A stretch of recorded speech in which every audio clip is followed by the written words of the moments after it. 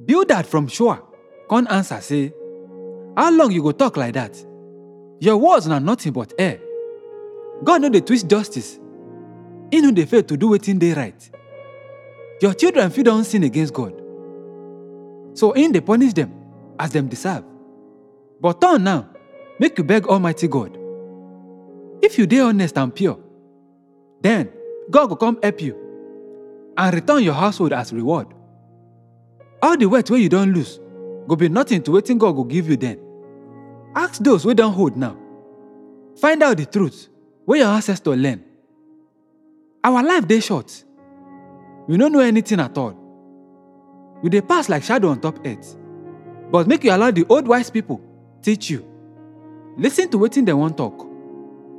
Grass no fit grow for where water no dey. You no fit see them outside swamp.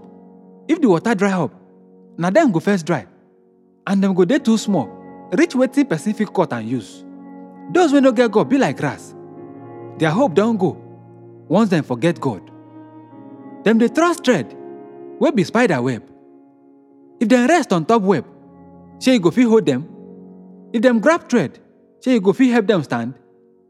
Evil people dey grow like weed for sun, like weed wey dey spread all around garden. Their roots dey wrap round stone and dey hold every rock well.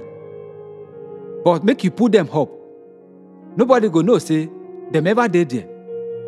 Yes, na all the joy wey evil people get be that. Others dey come take their place.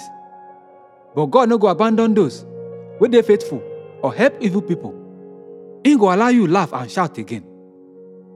But he go bring disgrace on those wey hate you, and the house of the wicked go perish.